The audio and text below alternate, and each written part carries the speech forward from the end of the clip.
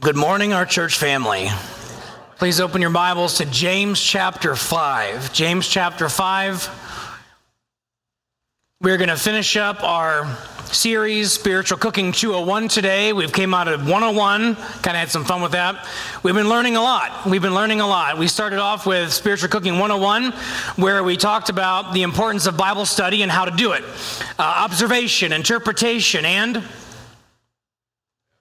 application. There it is. Always wondering, do I respond or is it rhetorical? I get it. Thank you for that, Ken. And so application. You cannot have good, solid application if you don't have observation that is very, very on track. Then because you're not going to have a good interpretation. Too many times people will take a Bible verse out of Scripture and be like, I'm just going to apply that to my life. But you have no idea what the context is. You have no concept of what it really is meaning, but you're just throwing stuff at you. That's very dangerous. Please do not do that. It's important for us to understand that we can prepare spiritual meals for ourselves. And we did that through observation, interpretation, and application. And today, through this month, we've been walking through the book of James. And we're finishing up James today because we're learning that if you really are a Christian, you're going to live like it. And if you're really not a Christian, guess what? You're going to live like it. Regardless of where you are, it is going to be seen in your behavior whether or not you truly are a follower of this Savior that we know of as Jesus the Christ, Jesus the Messiah.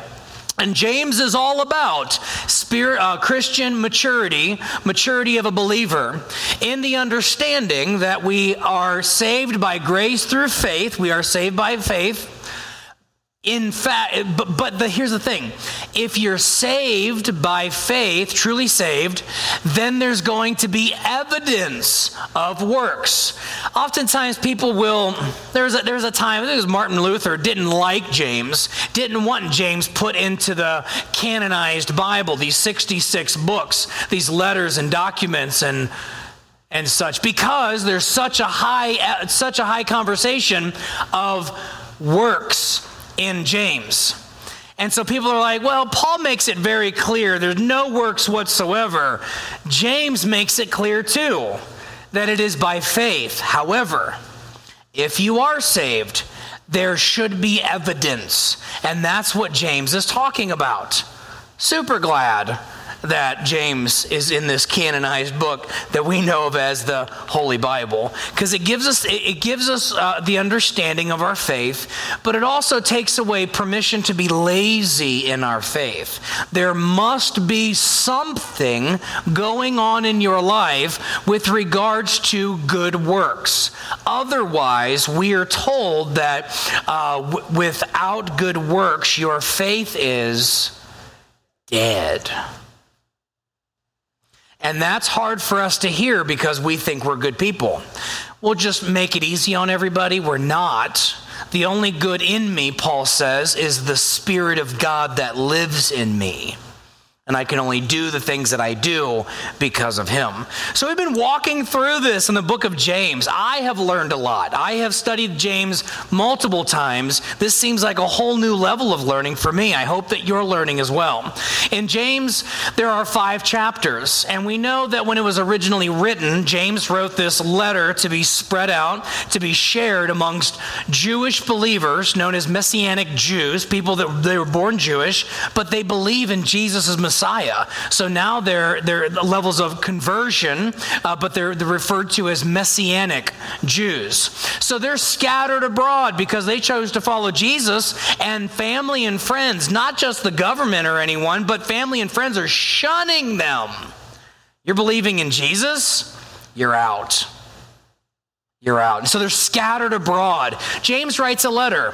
Didn't have chapters and verses. Like you write a letter, if you write a letter anymore, or send an email perhaps. You don't typically put chapters and verses. Later on, it was added where there was chapters and verses, and I appreciate it because it helps us find passages. Where's that where it says this? Oh, it's in James chapter 5, verse 2 or whatever. But we got to keep in mind, in the original context, like buying a house is all about location, location, location. Understanding God's word is all about context, context, context. So as we read through there, you're going to see sometimes where you're like, oh, that's interesting why they broke it off there. And you'll get there. If you keep studying your Bible, you too will have moments of, I don't know that I would have put the chapter there. It is what it is. It's there. So we come to a point in James where probably would have thrown the beginning of James 5 more into James 4 because of the context and the way that it comes together. I'm going to spend very, very little time on the first 6 verses of James 5, and I'm just going to talk through the rest of it today. You are welcome to go back yourself and look through some of that. So let's get everybody up to speed. Week 1, James 1, we characterized that and we outlined it as how a mature believer practices, that's our phrase this whole month, a mature believer, Christian maturity, does something and practices patience in trials. We're going to go through stuff. We're actually called to practice patience in our trials. And we're going to talk through a bunch of that even today in James 5. In James chapter 2, our second week of the month, we looked at the maturity of the series. A mature believer practices truth. Now, God's truth is in fact ultimate truth. You can choose to follow it or not. Whether you agree with it or believe it doesn't matter. It doesn't change the fact of whether or not it's true. A mature believer not only hears the word of God, but follows it. And then the third chapter, we looked at the mature believer practices self-control. And we had a little bit of fun with this. If you remember that week, we had a tongue that was up here. And who remembers the logo that it reminded you of? Rolling Stones, right? And you're like, no way, I missed that week? Yeah, we didn't play any Rolling Stone songs or anything. It was literally just that. I didn't even realize what it was until I put it up, so forgive me. So self-control, and I passed out tongue depressors. And I was like, sometimes we just need to ha, ha, ha, ha. Right? And it said James 3 on it. We have them over the next step table if you need one. And the point was, we need to practice self-control, and our focus was our tongue. No man can tame the tongue. The Holy Spirit can. So we want to practice having self-control. Oh, I really want to say something. Should you? Should you is always a good way to start. And then last week, a mature believer practices being poor in spirit. And that phrase, poor in spirit, has to do with humility. In fact, in James chapter 4, in this portion of the letter that James wrote to the scattered believers abroad, he gives this declaration of humility, saying, humble yourselves, which means I can do it. If there's going to be a declaration, if there's going to be an exhortation, if there's going to be a command, that means I have the capacity as a follower of Christ to do it. Humble yourself, draw yourself close to God, and God will draw himself close to you. So he lays out this beautiful understanding of humility. Humility. And then he goes into 2 warnings in James 4. And then there's like this, almost like another warning, a third warning, if you will, at the beginning of James 5. So in James 4, there's a warning of judging one another, judging others. And you say, I knew it. I've been telling people for years, don't judge me. Well, what this is referring to is different than Matthew chapter 5, when we were learning about judging one another appropriately. You see, we're told to remove the plank in your own eye so that you can judge rightly the speck in your brother's eye, so that you can actually see and understand better. You're dealing with your own stuff so that you can help with your brothers and sisters. We're supposed to keep each other accountable, not in an arrogant way, but in a way where we say, hey, can we have dinner together? Let's go sit down and talk. And then you're sitting there and you say, you know what? There's some things in your life that I've noticed that they're just not sitting well with me as I read Scripture. And I was wondering, can I share that with you? right? A little permission. And if we have a relationship, I want to hear what you have to say. And then you walk through biblically, not your preference, but biblically, like, here's what Scripture teaches. And I wondered, what are your thoughts on this, right? Talk through it. And they can respond however they choose to respond. Humility is a great way to respond, as it starts off James chapter 4 there. Then there's a second warning about self-confidence. Self-confidence having to do with, I can do it. It's all about me and I can fight. I don't really need to lean on God. We do this all the time. When things are going well, we don't spend a lot of time in prayer. When things are going bad, I pray every day. Why? Because you realize you're desperate for some sort of help and you want to get away from the pain. But to think that I would sit in prayer continually, not just on the side of a bed or a chair where I'm always like this, but acknowledging continual conversation with the Lord all throughout the day. Thank you, Lord, for something so simple as allowing me to get through that red light, right? Well, it's green by that time, but get through that light. Thank you, Lord. I saw that car. I can't tell you, there's so many times where I'm driving, I'm going, that could have gone bad. Thank you. Silly things for me that I'm walking and I lean on my ankle a little bit and I go, I don't know why that's so weird to me. It happens like a lot. And it's just like a reminder that could have gone, but it didn't. Thank you, Lord, for the blessing of health, that I can still stand on 2 feet. Thank you for that. It's an ongoing, continual acknowledgement of what? He is God and I am not. We're learning. He is God and I am not. Humility. And then you go into James chapter 5, which is where I have you right now. And at the very beginning, it talks about a warning to rich people. This isn't because they have money and they have riches and they have whatever they have of wealth. That's not the issue. The issue comes when people look at that and say, I am great because I have. I don't need God because I have all that I need. Not acknowledging the fact that I wouldn't have what I have if not God. But I'm the one with the idea. I'm the one with the hard work. Yes, you're the one with the physical ability and the mental capacity to come up with amazing things. It's almost like you were created that way. And then we just lean on our own understanding rather than any word of the Word of God. And so the warning is, you got to be humble.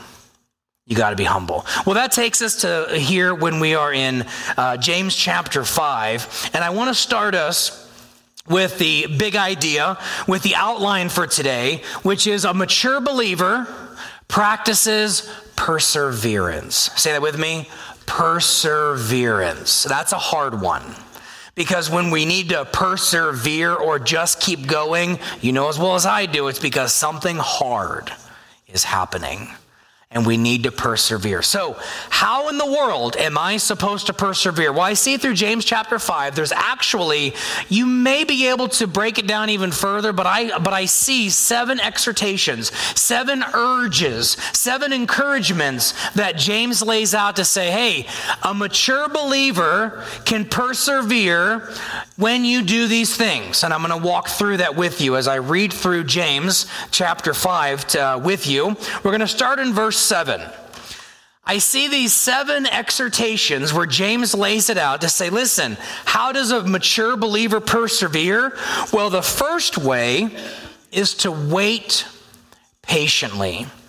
In verse 7, we read, Dear brothers and sisters, be patient as you wait on the Lord's return. This idea of being patient is literally putting it on.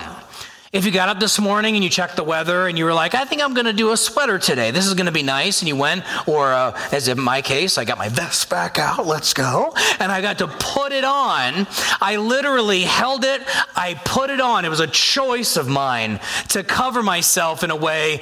And he's saying in patience. Put on patience. Then he correlates this, puts like a side-by-side view of how we are supposed to behave, similarly to the way that a farmer behaves. Well, what does that have to do with anything? Well, in their culture, farmers, of course, everywhere. Today we see them, but it's really not our lifestyle of being a farmer. And James says they plant, and then they wait patiently for the rains in the fall and in the spring. They eagerly look for the valuable harvest to ripen. It's not that they don't anticipate it or they're excited about it. It's that they patiently wait. So you see, these farmers aren't going out into the field yelling at their seeds. What's wrong with you? You're not producing. I've got quotas to meet. I tease with my family sometimes if I ever do kind of like a little garden in my backyard. And this year, somebody gave me a tomato plant, 4 of them actually. And I was like, well, I like tomatoes, we'll put them in the ground. And I put them in the ground, and an hour later, I intentionally went outside, looked around, and I said, nope, sorry guys, no tomatoes yet. And they know I'm ridiculous. They say, Dad, it takes a lot longer than just an hour. Okay. I'll wait 2 hours, right? I'll wait just a little bit longer. We're supposed to wait patiently, similarly to the way that the farmer plants, and then you have to wait. Is the rain in the control of the farmer in this context? Say no. No. Now, we have gotten to a place where we try to control everything, right? We can water things, and I appreciate that. There's definitely levels of engineering that has helped us over the years. But in this context, they just have to wait. When's it going to come? I believe it's going to come, but it ultimately is up to God whether or not it happens. So I just have to be patient. I just have to wait. I'm not going to pace in my house. I'm not going to worry about it because I have no control over it. What am I supposed to do? It's either going to rain, if God allows, or it's not. And then I just have to wait to see this harvest ripen. And so in order for me to be able to handle my day-to-day life, I can't be all freaked out all the time. I've just got to rest in the truth. If the Lord allows, James 4:15, I will do this or that. If the Lord allows, then this will happen. And so he says, wait patiently. We're such an impatient people. Have you ever stared at a microwave saying, come on? Isn't that the most absurd thing ever?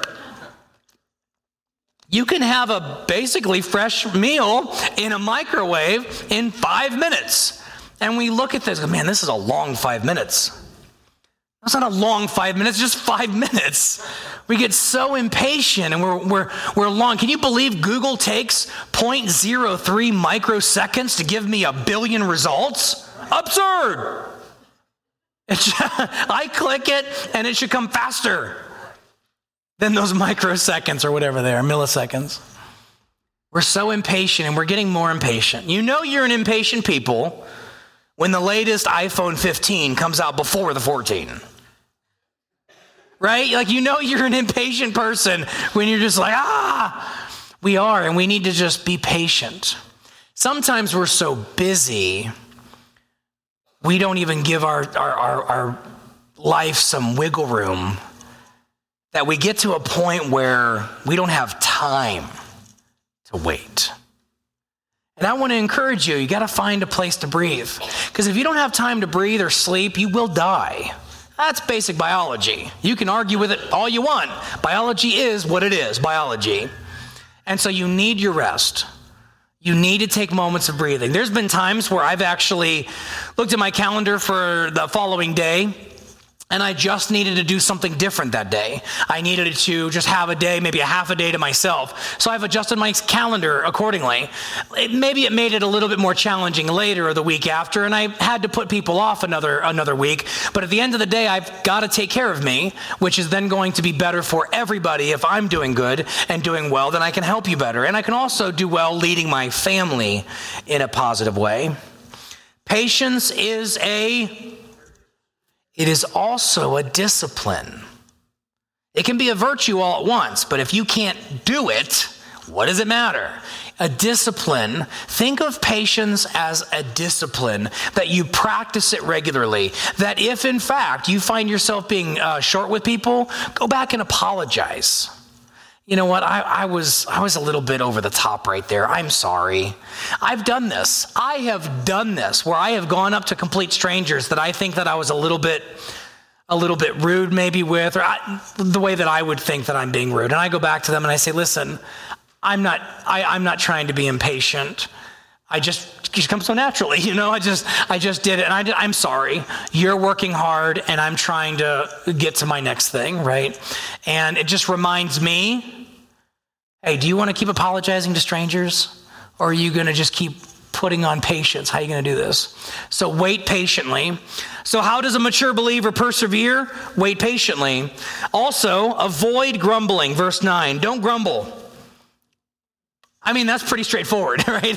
Don't grumble. Don't grumble about each other, brothers and sisters, or you will be judged. For look, the judge is standing at the door. You cannot be grateful and grumble at the same time. You can't do it. If you focus on being grateful, you will then fill the air through the tongue you're working on to be grateful, and you won't be grumbling. Us adults grumble in a way that we try to put it in a form of a prayer request sometimes, or can you pray for this organization down here, because the last time I was there, I got there and they made me wait, right? And we turn it into grumbling is what it is. Children and young people, typically the grumbling looks a little bit more like, oh. That's an official grumble. Adults can do that too. When you do that, let that be a trigger to you, a sign, a cue that says you're grumbling. And as a Christian, we're told not to do that. You don't have to like the situation, but we're told not to grumble. Believers, adults, we are not to grumble about one another. If you have an issue with one another, go to that person. Let's make something up. If you have an issue, go to the person. If they don't listen, take somebody else with you. And then if they don't listen still, then bring in leadership. Maybe take it before the church. Right? I just threw that out there. We're going to try that. The Matthew principle. If you have a grumble, I know we want to avoid confrontation. I don't like confrontation, but this guy's not afraid of it. I walk into situations anticipating it's going to get real up in here.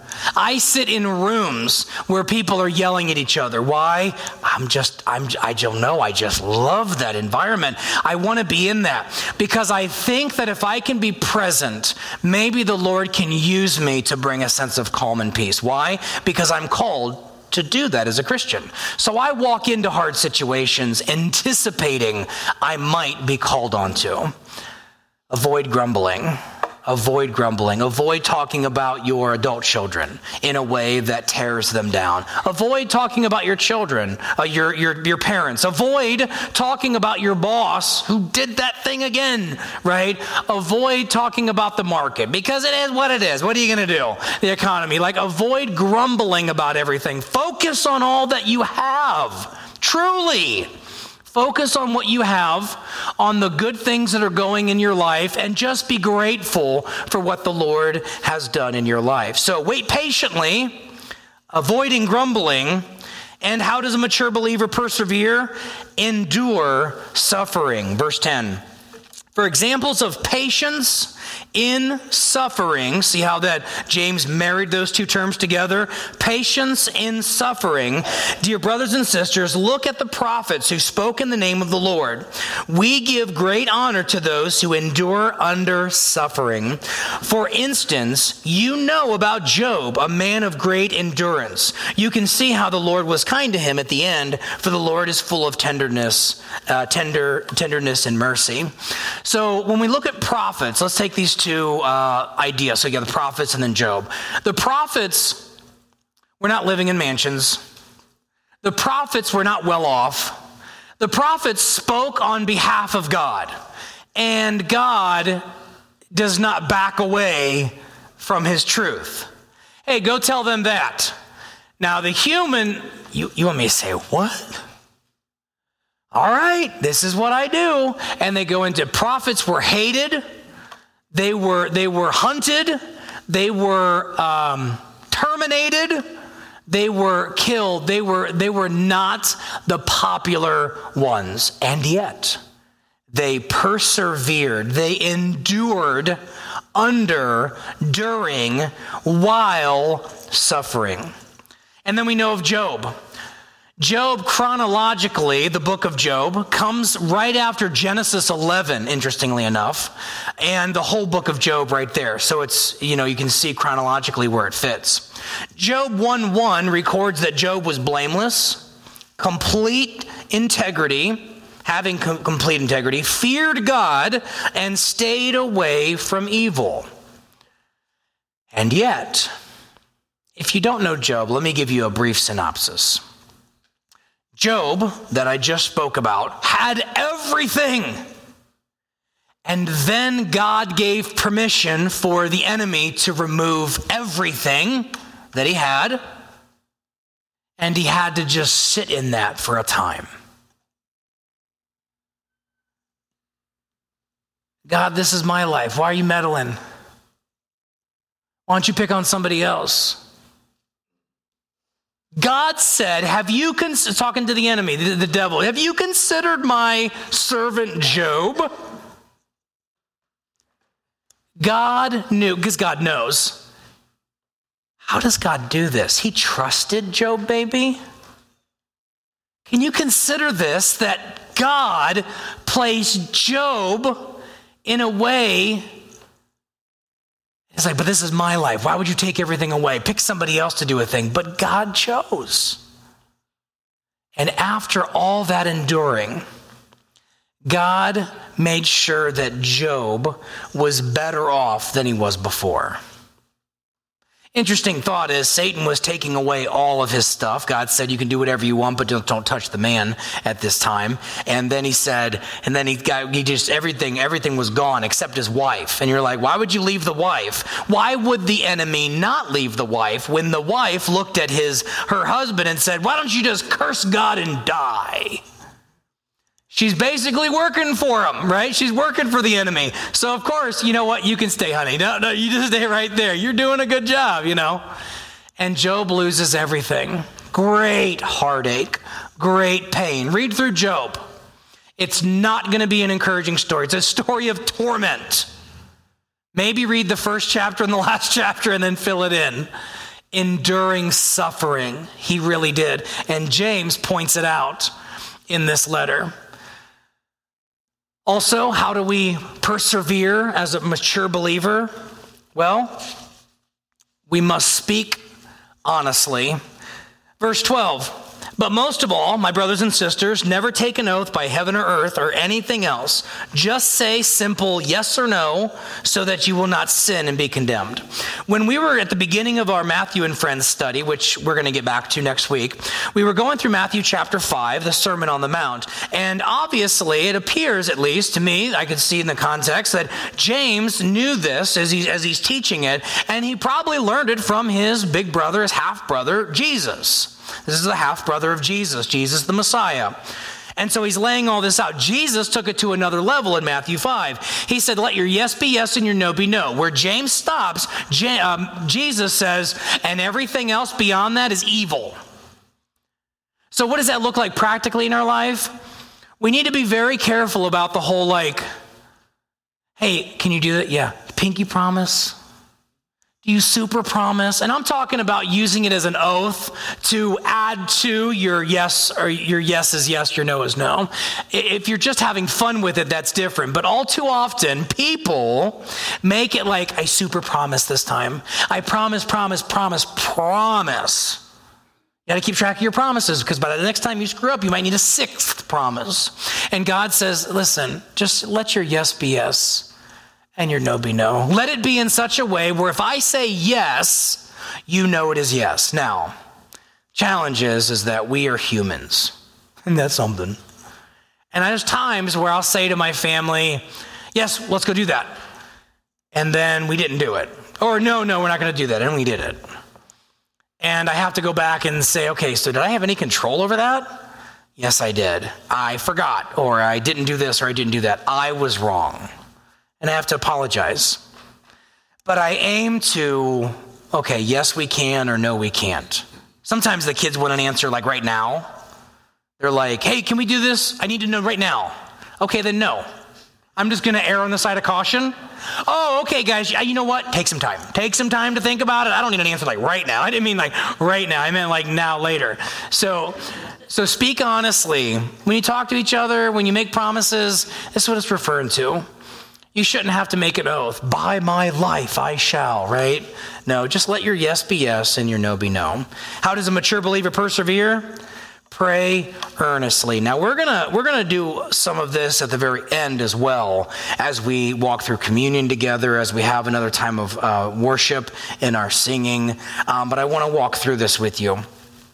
Are any of you suffering hardships? Verse 13. Well, you should pray. Are any of you happy? Well, then you should sing praises. Any of you sick? Well, then you should call together the elders of the church and come and have them pray over you, anointing you with oil in the name of the Lord. Such a prayer offered in faith will heal the sick, and the Lord will make you well. And if you have committed any sins, you will be forgiven.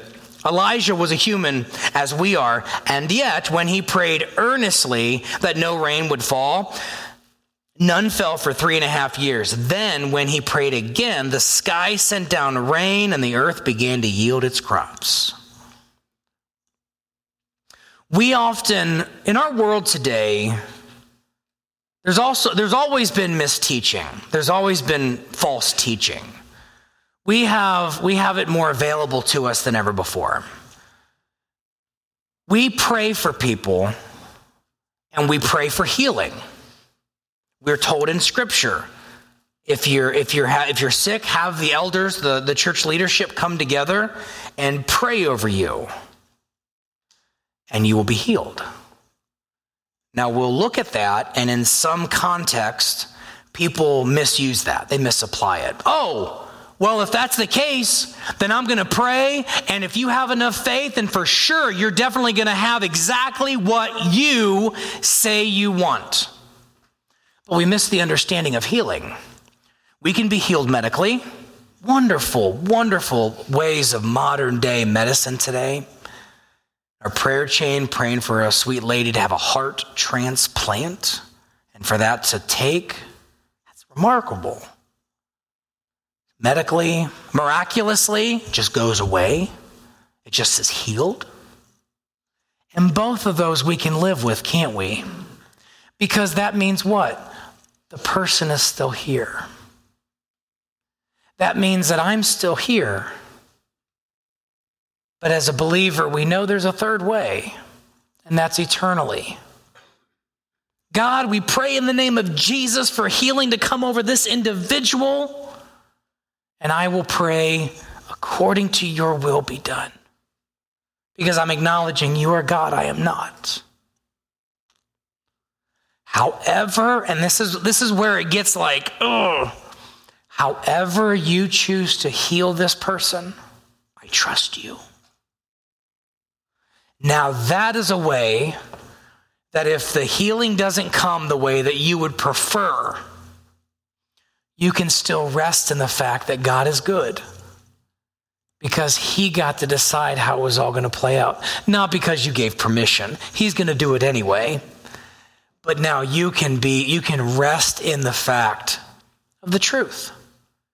God is God and I am not.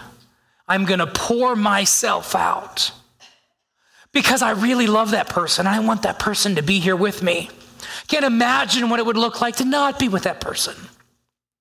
But I do not grieve like those who have no hope. I have a real hope.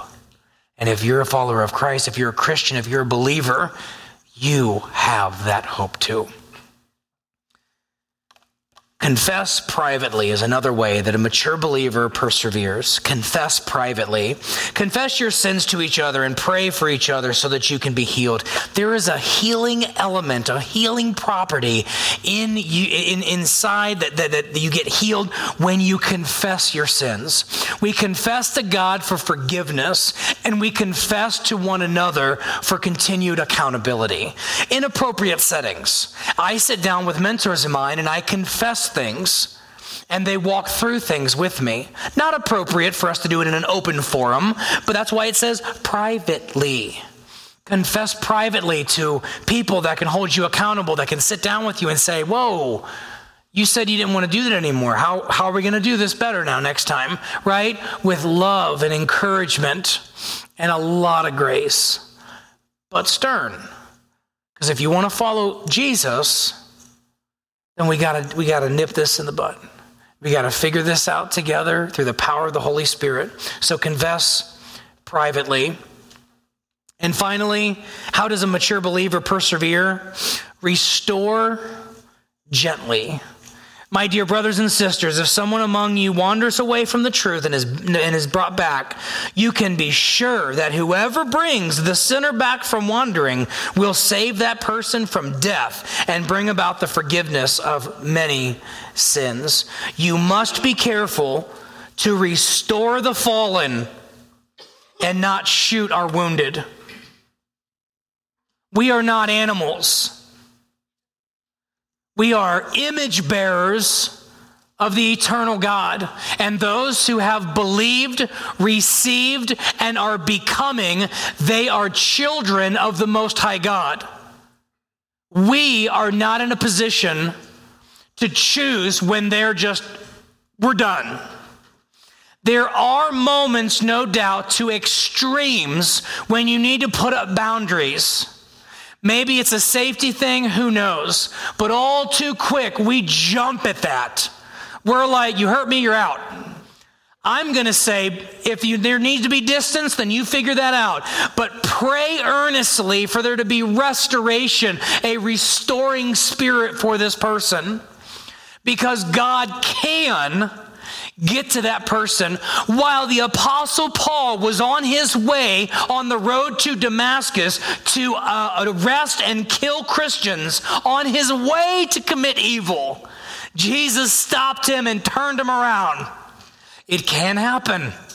I don't know if it will, but I believe it can. So restore gently. You see, I was that one sheep that went away from the fold. And because of gentle people in my life that allowed me to call and have conversations the morning after a long night of partying, and when you're the most emotional, and they just heard me out, and they would say to me, so what's going to change then? What's going to change? And they allowed me to call, and it wasn't a daily thing or a weekly thing, probably every 4 to 6 months, until I finally said, okay, enough's enough. They restored me gently. A pastor friend of mine said, it's okay, you can be with us. We're a forgiving people. I just had to believe that. Still true. Restore people gently. So, when we look at this, well, let me stay on this for a quick second. Restore gently. Jude, verse 23 says, rescue others by snatching them away from the flames of judgment. If you have somebody in your life that you think's a little bit annoying because they're telling you, hey, you should really, come to church with me, and you should really read your Bible with me, and you should really consider your future, and you're just like, man, this person is always at me. I wish they would just do them and I'll do me, and then I don't have to worry about this anymore. Why do they keep nagging me? We believers see non-believers in this word picture. That the non-believer, or those that are wandered away from the Lord, are on the edge of a volcano, and they know that it's not going to take much for them to go right over. And so for somebody to nag, it's saying, listen, wait, come with me, let's talk, let's discuss this, let's process this. I may know something that you don't. Just don't go another step. Just wait. So that person that sounds nagging is trying to seek this rescue. That's what the love of Christ does in our hearts. We're not trying to be Bible thumpers. Some people are just bad at the rescue. Others are trying desperately to get into your world so that they can show you the truth. Now, what do we do with this chapter? I want us to hone in on the next step of just one of these for the remainder of our time. I want you to think, are any of you suffering hardships right now? Are any of you suffering hardships? Now, what does that mean? Are you going through it right now? Are you so deep in it right now that you're just desperate to try to even stay afloat or to get out from underneath it because of the hardship? Your heart, you're literally heartbroken and you just don't know what to do. That's what that means. And then it says, are any of you happy? What an interesting thought, James. Why can't you just stay on this hardship stuff? Do you know there's people in this very room that are suffering hardships? And there's some in this room that are on cloud nine. They're like, I don't know, things are going really well and I'm just happy. And so for the remainder of our time, I want to take both of those views and I want us to focus. Hebrews 12. I want us to fix our eyes on Jesus. Because you're allowed to be happy. There's nothing wrong with you. You're allowed to be happy. And those of you that are suffering, we're going to go through this with you. You don't want everybody suffering at the same time. And it also says, are any of you sick? And we're to pray. We're to earnestly pray. So I'm going to take a moment and invite our servers, our communion servers, to come forward and get in place if you would. And in just a moment, after I pray, and I'm going to give you an invitation, I'm going to invite you to come forward to the outside here soon and receive communion, the elements, and then come inside and make your way back to your seat, or you can stay up here and pray. Communion is a simple thing. It's a remembrance of the sacrifice of the Lord Jesus Christ. He gave us his life as a ransom for whoever believes. The elements themselves are not the issue. It is the fact that believers assemble together to fellowship, to remember Christ's sacrifice, and to examine their own hearts as to whether or not they have any unconfessed sin. You don't have to be a member of this church family or any church family to take communion, but you do need to be in the family of God. We're remembering the sacrifice that we have received. If you're not there, then don't take communion. It's okay. It's okay. Don't give into any cultural pressure to take communion. You're not even a believer. But today you can be. If you believe in this, God, and you have received this truth that Jesus died on the cross and rose again for you, you can be saved. You can become a child of God. But I want you to sit in that for a moment and just examine it. Don't worry about what anybody else is doing. Think about it. Think about it. Maybe you're a believer and you have some unconfessed sin that you need to deal with. And I want you to process that. And then if the Lord say, hey, let's do this, you take communion. Let's have a moment of prayer and then we'll begin. Lord Jesus, we bow before you in humility and ask you to examine our hearts today. Show us anything that is not pleasing to you. Reveal any secret pride, any unconfessed sin, any rebellion or unforgiveness that may be hindering our relationship with you. We know that we are your beloved children, having received you into our hearts and life, and having accepted your death as penalty for our sinfulness. The price you paid covered us for all time, and our desire as Christians is to live for you. We pray that you bless these elements. May it truly be a comfort as we invite the believers to come forward. You who truly and earnestly repent of your sins, who live in love and peace with your neighbors, and who intend to lead a new life following the commandments of God and walking in his holy ways. Draw near with faith and take his holy sacrament to your comfort, and humbly make your honest confession to Almighty God. In Jesus' name, amen. As the worship team receives communion over there, we're going to have a moment of time together as we just stay in this moment for a moment. Bow your heads with me and close your eyes as we just fix our eyes on Jesus. I know you may be very excited about life right now. You may also not be very excited about life right now. I want both of these ends to come together, and we're just going to fix our eyes on Jesus, still the author and the perfecter of our faith. God, thank you for the privilege of being able to come together and worship you in this corporate setting. Thank you that we get to remember your sacrifice, that we get to think about the fact that you gave everything.